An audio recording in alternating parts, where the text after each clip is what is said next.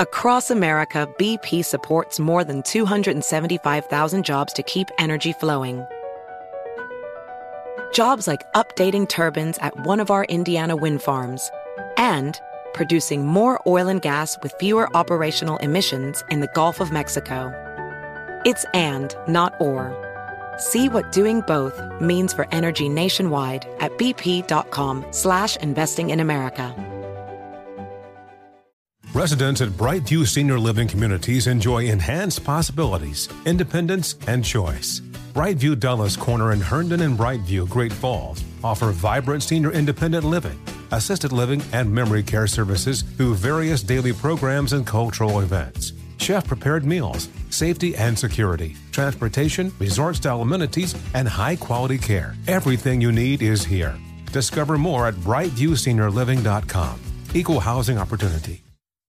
Are you ready to move your career forward? Make your comeback with Purdue Global and get college credit for your work, school life, or military experiences. With these credits, you may have already completed up to 75% of your undergraduate degree. You've worked hard to get where you are. It's time to get the recognition you deserve and earn a degree you'll be proud of, one that employers will trust and respect. When you take the next step in your life and career, make it count with Purdue Global, Purdue's online university for working adults. Start your comeback at purdueglobal.edu.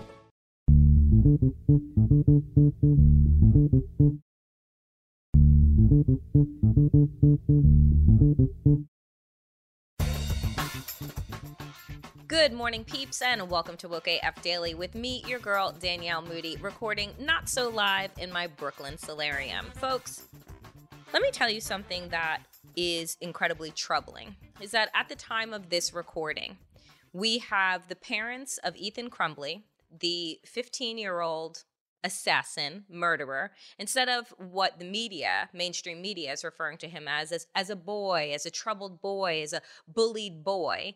I'm going to call him what he is. A person, not even a child, a person that premeditated an act of severe violence that cost the lives of 4 children and wounded 7. This story that is coming out, what we are learning about Ethan Crumbley and his parents, James and Jennifer, that at the time of this taping are on the lam. Where are they? Are they headed to Mar-a-Lago? Who the fuck knows? But the reality is this. His parents had very important information. You know, when they were called in by the teachers who discovered the drawing that showed the bullet, the gun, what seemed to be an ominous warning, a happy face, right? Teacher sees this. I was a former educator. You see that on somebody's desk. You look over as you're walking through the aisles of desks in a classroom, and you notice that that same child is pulling up ammunition on Amazon, just like casually shopping around for bullets. And then you do your due diligence as a teacher. You call in the administration, you call in the parents. And then when the teacher and the administrator said, you need to take Ethan home, they said no. Knowing things that at that time the teacher and the administrator didn't know, which is that Ethan did in fact have access to a gun, that his father had purchased a gun 4 days prior on Black Friday, that he had been texting with his mother while at school, and she was making a joke of the fact that, oh, as you're looking for ammunition while you're in school, LOL, don't get caught. We know now through the Daily Beast, which I had talked about earlier in the week, the affinity that the Crumbleys have for violence, the affinity that they have for the Second Amendment, how they delighted in reaching out to the twice impeached, disgraced President Donald Trump to tell him that they were so thankful for their guns because of him. Because apparently he was there when the Constitution was being written. And that, Jennifer Crumbley, the lady that she is, would rather be grabbed by the pussy than fucked up the ass by the government. That's exactly what she wrote in the letter to the former president of the United States. So you can already get a sense that this entire family seems to be unwell. Now, I don't say unwell as in I'm making excuses for the actions that they have taken. No, I mean unwell as in I think that most of the radical right is unwell. I think that racists are unwell. I think that people who buy into white supremacy, Islamophobia, homophobia, transphobia are unwell. I think the people that are addicted to QAnon are unwell. Does that mean that they don't face accountability? Does that mean that they don't have a responsibility as citizens and or parents to alert the community when they know that their child is not doing so hot in school? They knew exactly that their son was on the verge, because why else would Jennifer Crumbley decide to text her child once news had broke that there was a shooting at his high school and say, don't do it? Right? You know what always used to piss me off is when local newscasters would go around and they would interview the families of somebody that just committed a horrible crime. And then they interview the neighbors, and the neighbors say, he was such a nice boy. I would have never had any idea. Except in this case, everyone had an idea that this kid was not okay. And the mandate by the school was that once they were alerted to the picture and they called in the parents and they literally followed all of the right protocols, that they had, the family, 48 hours to get him counseling. But you see, if you look back at the letter that Jennifer Crumbley wrote to Donald Trump, where she is railing against Big Pharma, which is giving you a clue and an idea that they probably are against mask mandates. They're probably against the vaccine, which means that the idea of counseling and mental health, I can only assume, right, based on what was said and written in that letter, that they would probably be against that as well, that those would be the actions of some liberal, right? And that the school, as the, now Governor Youngkin had said, is that parents should have a choice. Well, you see what happens when you give these kinds of parents choices? Because when the school administrator and the teacher said, you need to take this student home because we do not feel safe with him on campus, and then they said no, they should have never been able to leave the school without taking their son with them. And just think for a moment, I can only imagine, my God, my heart goes out to the families of those 4 kids that died, aging from 14 years old to 17 years old. The stories of the football player that rushed in to try and grab the gun and was shot and died later in the hospital. This is the choice that we are making for our children. That they are forced into a position where they have to be brave, where they have to be soldiers instead of students. This is what we are setting up for them. In the conversation coming up with our friend, Dr. Jonathan Metzl, he opens up with talking about how traumatized the last 2 generations of kids really are. Just think about it. I can't even fathom, I don't have the number, but the amount of mass shootings, school shootings that we have heard about since Columbine, the amount of mass shootings that have happened, that have been headline news, right?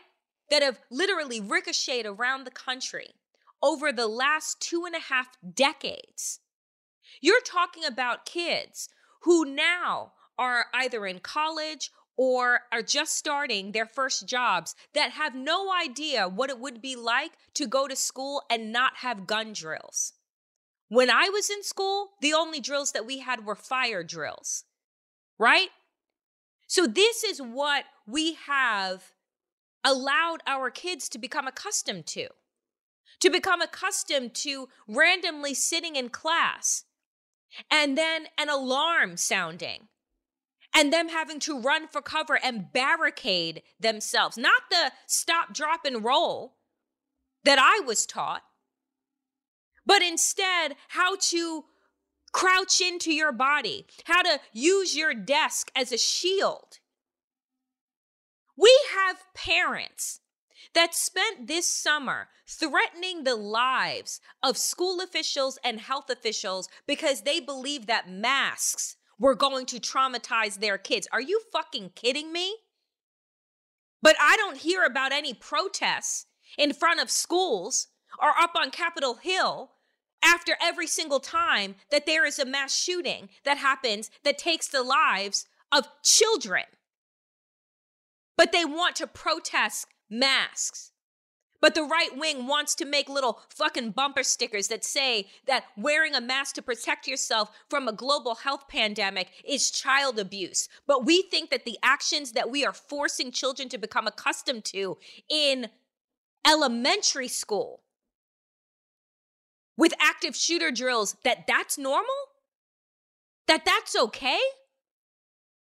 Instead of taking action, we have heard reporters ask the sheriff and ask the district attorney, Karen McDonald, who I'll get to in a moment, well, what can schools do? What can schools do? Schools have done enough. You have already tried to turn teachers into cops, like they are doing in Florida, by saying, oh, do you know how we protect our students from active shooters? Oh, we just give teachers guns. How about we give teachers fucking pay, right? Deserving of the job that they have. How about we give them the support and resources so that they don't need to have fucking cookouts and bake sales in order to provide for their students, because our public education system doesn't provide our education system with the resources to have kids have all of the things that they need, that parents and teachers are still having to dig into their pockets. But no, let's sell them bulletproof backpacks, right? Let's get them body armor. Let's make suggestions like, oh, metal detectors in all schools. Why don't we then put bars on the windows and blackout windows and bulletproof windows? Make the doors like the doors in prisons so that bullets can't get through. Because you see, that's the kind of contortion that this society is willing to do, but not to change the policies to ensure that you have to be a responsible gun owner, unlike the Crumblies. You know, the state of Michigan doesn't have any laws on the book that require people who own guns to lock them up in any type of way, right? Because, my God, any type of restraint that you put on the Second Amendment is an affront to it. Completely. God forbid, right? I can't believe that we don't have protests from these motherfuckers so that there are no safeties on guns, because they should just be able to be trigger happy, right? We are living in a wild fucking country right now. And when I look at this 15-year-old, when I think about Kyle Rittenhouse, 17 years old, when I think about the fact that Ron DeSantis just made the suggestion that he create civilian armies in Florida, to have the armed forces of Florida that only report to him. You know where this is headed. The Crumblies damn near were training their son to be a murderer. And now just think about the fact, right? Because by the time that you all hear this, I'm assuming that the Crumblies will be in custody and will have been arraigned for each of them having 4 counts of manslaughter, each of which could carry up to 15-year penalties if convicted, right?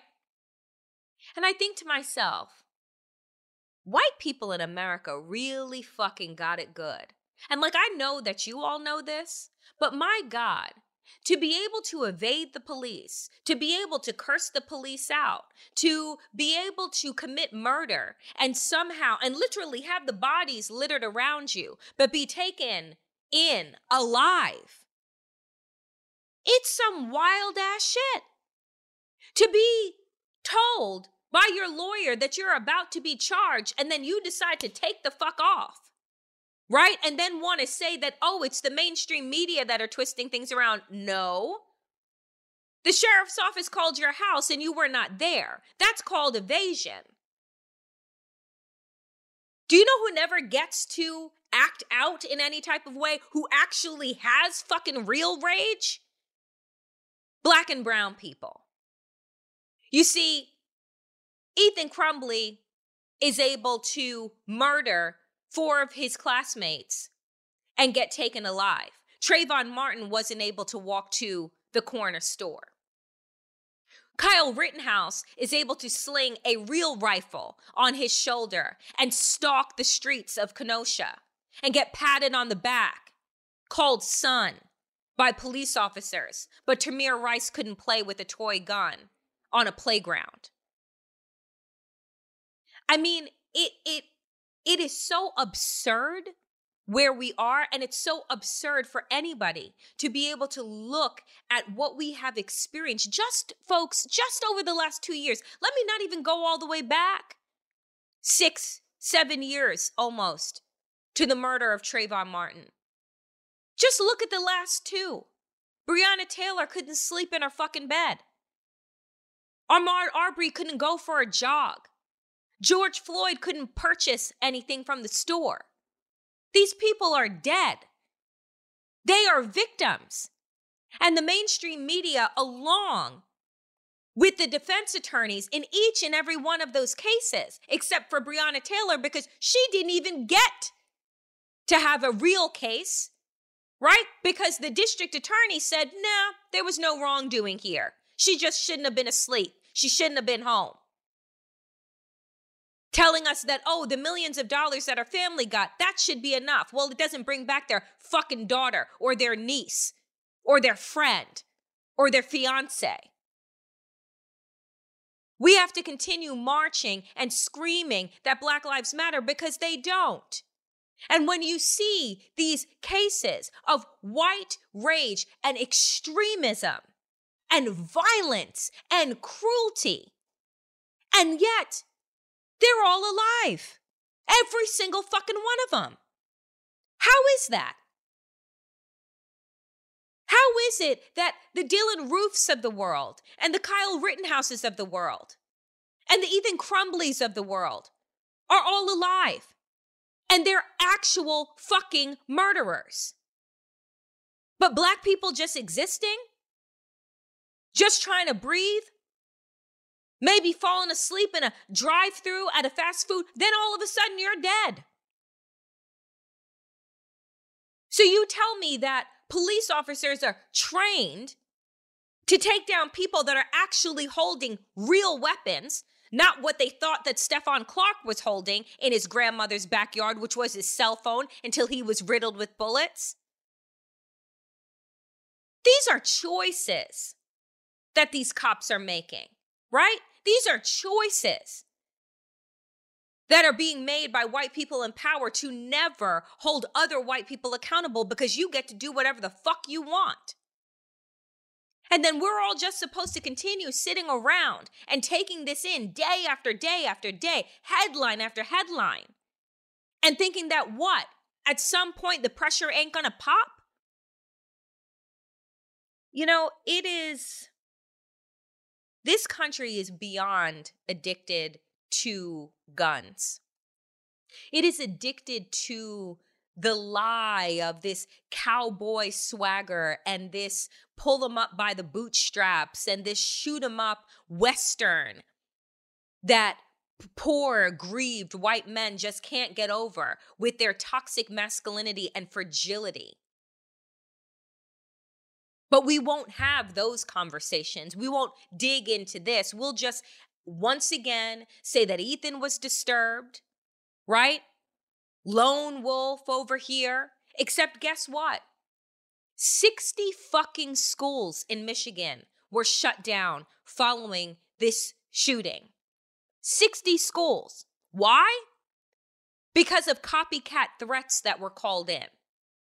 This is the world that we are leaving to our kids, to the next generation. If I were them, I would look at adults with fucking disdain and disgust. We're leaving them a world that is on fire with climate change. We're leaving them a world filled with extremism and fascism and authoritarianism and democracies backsliding and full-on slip sliding away. We're leaving them crumbling infrastructure, an economy that is shit.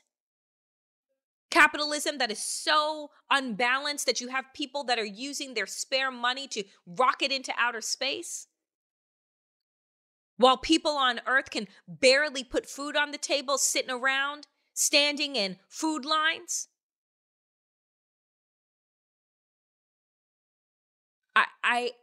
When I think about all of those things, how is it that anybody could say that America is the best country? In what world?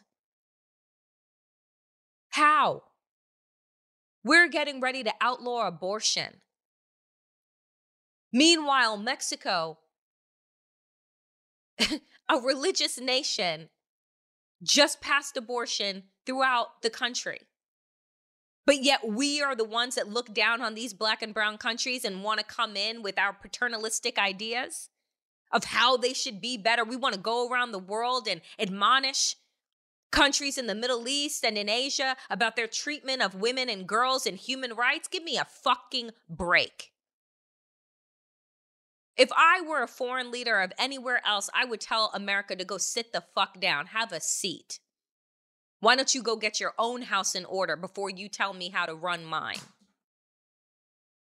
This country is sick, and I am unclear these days of what the antidote is going to be.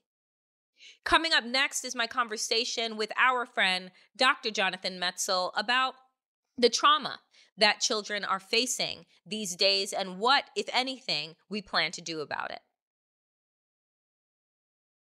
Peeps, it has been another exhausting week in America. And, at the time of this taping with our friend, Dr. Jonathan Metzl, charges against the parents of Ethan Crumbley, the 15-year-old who shot and killed 4 of his classmates, wounding 7 of them.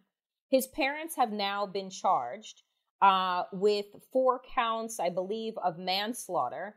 The district attorney, Karen McDonald, who gave a press conference telling the chilling tale, Jonathan, of, if I don't know how many warning signs one would need in order to take action. And from a drawing of a gun and the bullet to comments about his new toy being beautiful, which was the gun. His mother saying, "LOL, don't get caught." His parents texting him, "Don't do it," after they denied taking him home when the school officials had called and said, "We would like you to take him home," and they said no.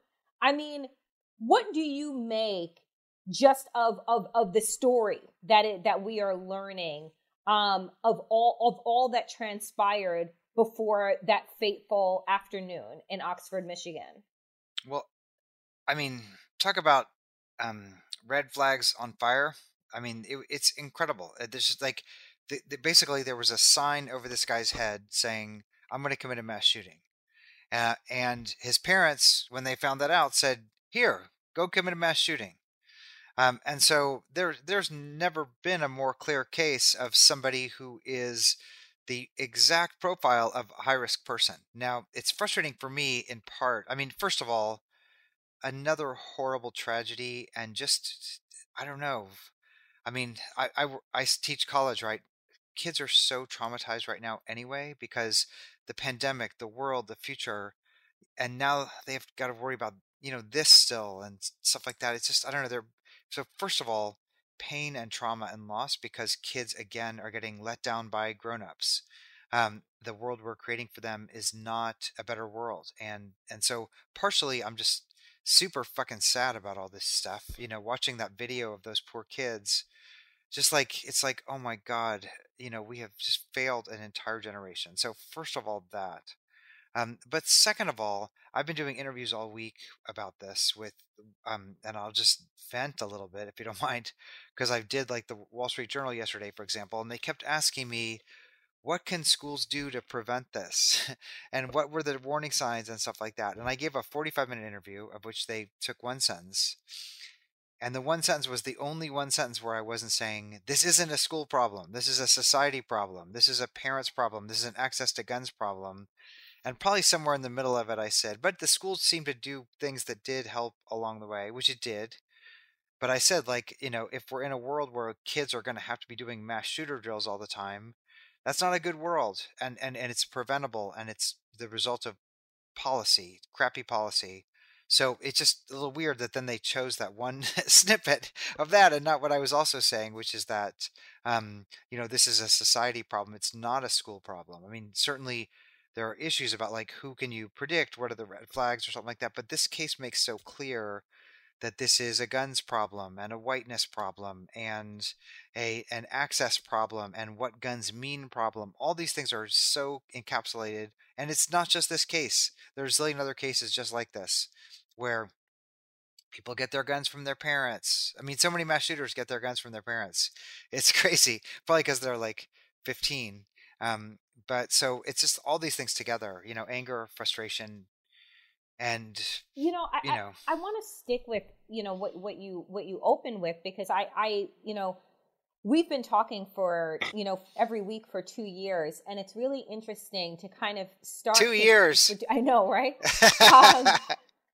The sadness in your voice, right? Like as you are thinking about sometimes it doesn't really occur to me because I am not around young people in the way that you are teaching, just how much trauma young people in America from Columbine until now have been, that we forced them under. That the adults that tweet out like the GOP did about the sanctity of life as it pertains to a collection of cells in a uterus, as opposed to the fact that we have become almost numb to watching videos of young children run out of their schools, right into parking lots, being covered by police in combat gear. And that is a normal goddamn image in America. And it has been for at least 25 years. And so, at this point, I think that it's a foolish question that journalists are even asking about, well, what can schools do, right? Because, I heard one reporter ask the sheriff, and this was just a few hours after the shooting had happened in Oxford, well, do schools need metal detectors? And it's like, so again, we're not addressing the societal problem of our addiction to guns, but instead we would rather turn our schools into prisons? It's just, I'm just, as you speak, I'm seeing the flash of students in Connecticut rushing out of the school, and students in Florida rushing out of the school, students in pretty much every school rushing out of the school. And I guess the word that comes to mind as a kind of central question here is culpability, right? So who is culpable for kids running out of their schools pretty much every week? There are schools that have metal detectors. In fact, schools in New York now have metal detectors. A school confiscated 21 guns apparently in New York yesterday with a metal detector. So kids are bringing guns to school. And that there's no doubt about that. But the question is, who's culpable for all this stuff? And so as great as I think it is that the parents are going to be held accountable, and I think they should be made an example of, honestly, because this is the most egregious egregious enablement of this. I mean, these people should go to jail, honestly, and I don't say that lightly. Um, Along with their kid. But let me finish. But I will say that in a way, blaming the parents or asking the schools what can they do, it's the wrong question, right? Because the entire industry has no culpability. There's no culpability by the gun manufacturers, the gun sellers, and that's not the case. If you sell cigarettes, cigarettes have culpability. Car manufacturers, every other consumer product. And so if we're not asking what's the culpability of the gun sellers and the gun makers, then we're just going to keep having the same conversation over and again. And it seems to me too that with this particular case, which to your point is egregious, and it is because based on the information that we have been privy to up until this point, it's as if the Crumblies wanted Ethan to commit a massacre because they were the only ones, right, that knew when looking at this drawing, when they were called into the school, that he had access to a gun, right? Like they were the only ones that knew that. And so when we're casting this wide net that is now going to make an example of these parents, what is it going to take, Jonathan, for that net to then capture the gun manufacturers, capture the gun lobbyists, capture the Republicans that are going to die on the Second Amendment hill? You brought up cigarettes, right? Which that took decades, right? That took us decades. What is the parallels, if any, that you see between what it took for us to hold people accountable? And I don't remember, and maybe you do, I don't remember anybody talking about their liberty and freedom when we started to divide smokers and non-smokers, and then it expanded to you can't smoke in front of this building, and now cigarettes in some places cost like $17 a pack.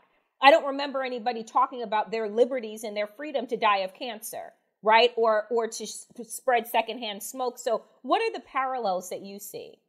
Well, I mean, if I'll say first the discordant, which is that everybody hides behind the Constitution for the guns and says, "Oh, this is all about the Second Amendment and freedom and liberty," but the Constitution has been just used and bastardized, and so I think that in a way we're well beyond.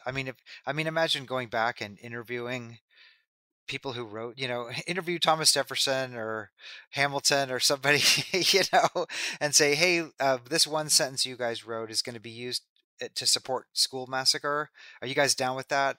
I don't think that they'd be so excited about that. And so, and none of this is in the Constitution. And so people will say, well, cigarettes aren't in the Constitution, but guns are. Yes, guns are in the Constitution.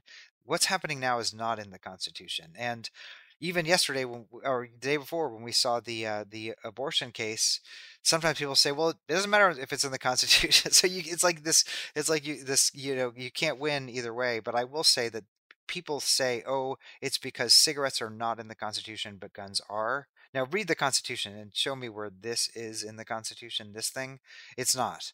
And nobody in the Constitution said, "Well, people who make guns should be free of any kind of legal recourse." It doesn't say that in the Constitution. And so in a way, just this veneer of the Constitution is used to block the methods that were effective with automakers, were effective with cigarettes.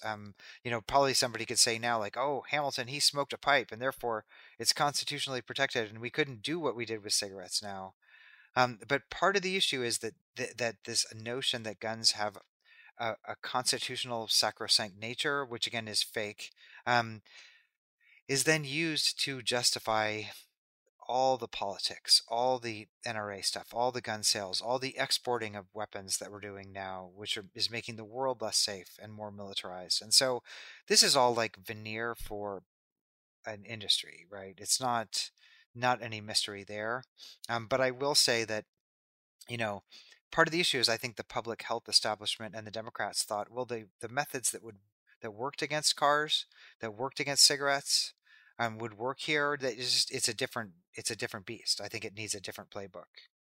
I mean, is your opinion, and let me ask this, that these parents could become the next martyrs on the right. I saw you tweeted that. Yeah, like Yeah. is this? I mean, is this because look, I don't. I question nothing now, right? Like I assume that if I can imagine it, it can happen, right? And so we already saw the deitization of Kyle Rittenhouse, right? And so now you have the other side of this. Couldn't Ethan say, well, I was protecting, this was self-defense. This was blah, blah, blah, blah, blah. Like, I should have the right to bear arms. And this is that case. Would you foresee this being the step into Dante's Inferno further for the Republicans?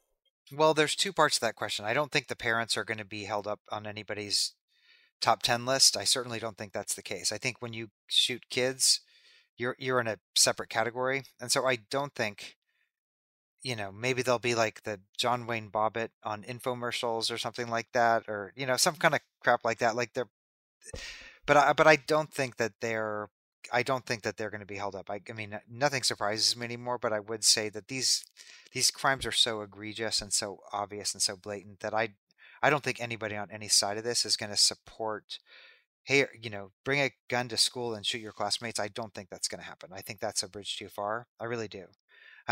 But I will say that the bigger question that you ask is very important, which is, what is self-defense?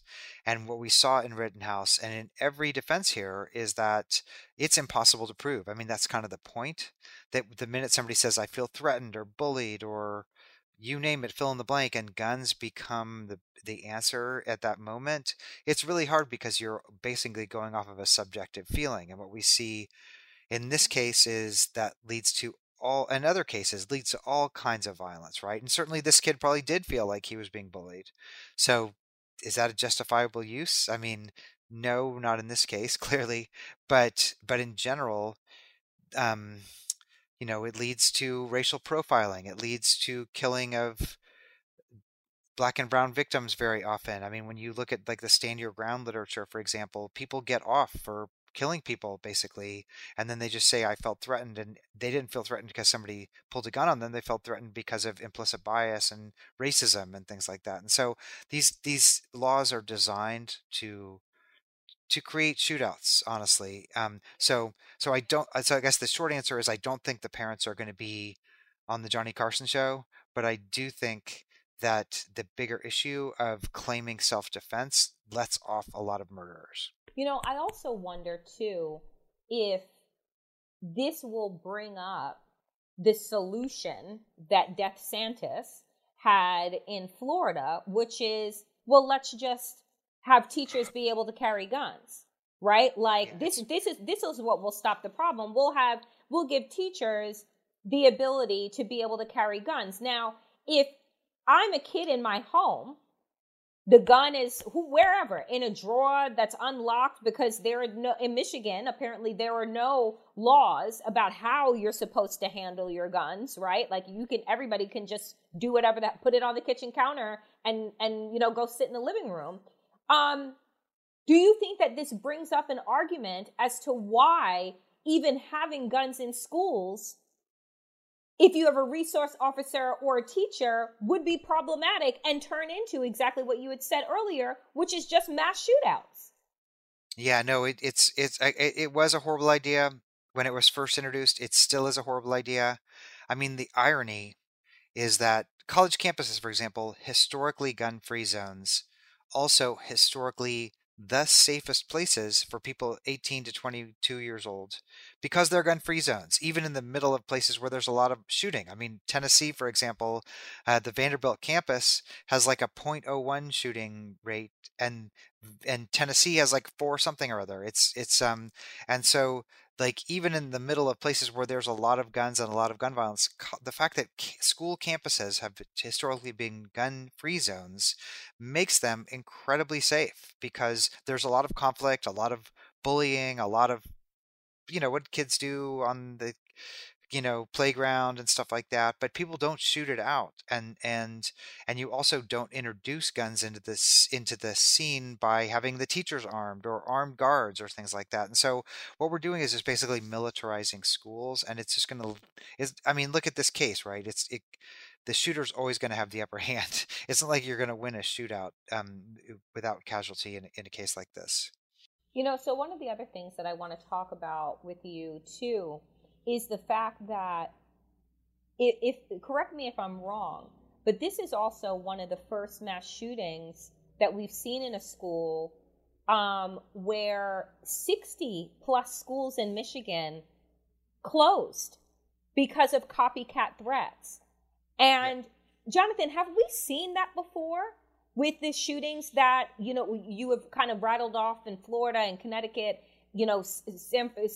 California and other places? Has there been that kind of active copycat, mentality pop up right after? Well, let me just put it in context. There's a ton of despair right now. There's despair in schools. The pandemic is extracting a huge cost on people, kids in particular. Like, again, the future they think they were going to have is closing in front of their eyes, in part because of this pandemic. We've got this new microphobia, the whole country. And so there's a lot of tension right now. And so I think that threats are real, right? Threats feel very real. And so I'm not surprised that this shooting had a ripple effect. Now, certainly it's the case that mass shootings in general have strong copycat phenomena. That was true through the 2010s when we were having tons and tons of mass shootings. So mass shooters would try to one up each other. And so I think that schools are prone to take this very seriously in general because of the copycat effect of this. Also, again, it's in Michigan where there are just a ton of guns around. And so a lot of kids do have access to guns. And the other part is, that it's just such a moment of heightened tension because of what's happening in the world right now. And so all these things are a pretty toxic mix. It's a dangerous moment in general, and schools are reflective of that. But I do also think it's very important that we also, I don't want to get schools off the hook here. It's important that we give schools more tools and parents more tools when people are at risk. There are things called gun violence restraining orders, red flag laws. When somebody's escalating, there's a way to get that person disarmed, right? And so now obviously the flaw in the logic is, like, if your parents are like taking you out for shooting practice the day before you do a mass shooting, it's not going to work. But I will say that we need to empower schools more to address situations like that. I certainly think that's true. Schools need more authority to be able to even do more than the school did in Michigan. Last question for you. Do you think that the fact that these parents are going to be are now charged and will be, arraigned and face their own trial separate from Ethan Crumbley now being tried as an adult with a count of terrorism along with all of the other counts of murder that he has against him, do you think that this will spark discussions around the fact that there needs to be laws on the books that your weapons are locked up? I know that is the case in some states, but it's not in all. Yeah. The parents are a far part of a spectrum, but they're on a spectrum, right? So they're on a spectrum of gun owners resisting any kind of gun laws in ways that make it easier for their kids to get guns. And so a gun safe, a trigger lock probably wouldn't have helped in this case or in general, because usually trigger locks and gun safes are for toddlers when toddlers are in the house. But I will say that there are safe storage laws that have been tried in multiple states, including in Tennessee. We had a case where a 5-year-old kid picked up one of their parents' guns that was just lying around and shot another 4-year-old kid. And the question was, were the parents liable in that case? And we had support from across the aisle, really, Republicans and Democrats. The pre-vote was almost unanimous, saying parents are responsible for gun storage when they have toddlers or kids under 10 in the house. The day before the vote was going to happened, NRA sent 30 lobbyists into town and basically said, if you want your job, you're going to vote against this. There's actually an article in Newsweek about this. It was called McKaylee's Law. And what happened was they just all turned around and they voted against it. And so even safe storage for like little kids is something that is not permissible. And so I don't know, man. It's just this is the world that these guys want, but it's just sad that we have to, again, at this moment in time, we should be taking care of kids. We should not be having parents so afraid to even, it's ironic, right? Like, we want our kids to go back to school and we're not going to do masks and we don't want critical race theory. We just want them to go back to school, but we're not going to do anything for the biggest threat possible. Like, how many people did critical race theory shoot, And so it's just the irony here. And again, we want the same thing, right? We want kids to be able to feel safe in school and think critical thoughts and become great leaders. We want to create a world that's better for them. But I don't know. This is just, there's something profoundly sad about this happening in general and this happening right now. Yeah, profoundly sad is where we will end it today. Dr. Jonathan Metzl, author of Dying of Whiteness, as always, we appreciate your insight and analysis here on Woke AF. Take care, everybody. That is it for me today on Woke AF. As always, power to the people and to all the people power. Get woke and stay woke as fuck.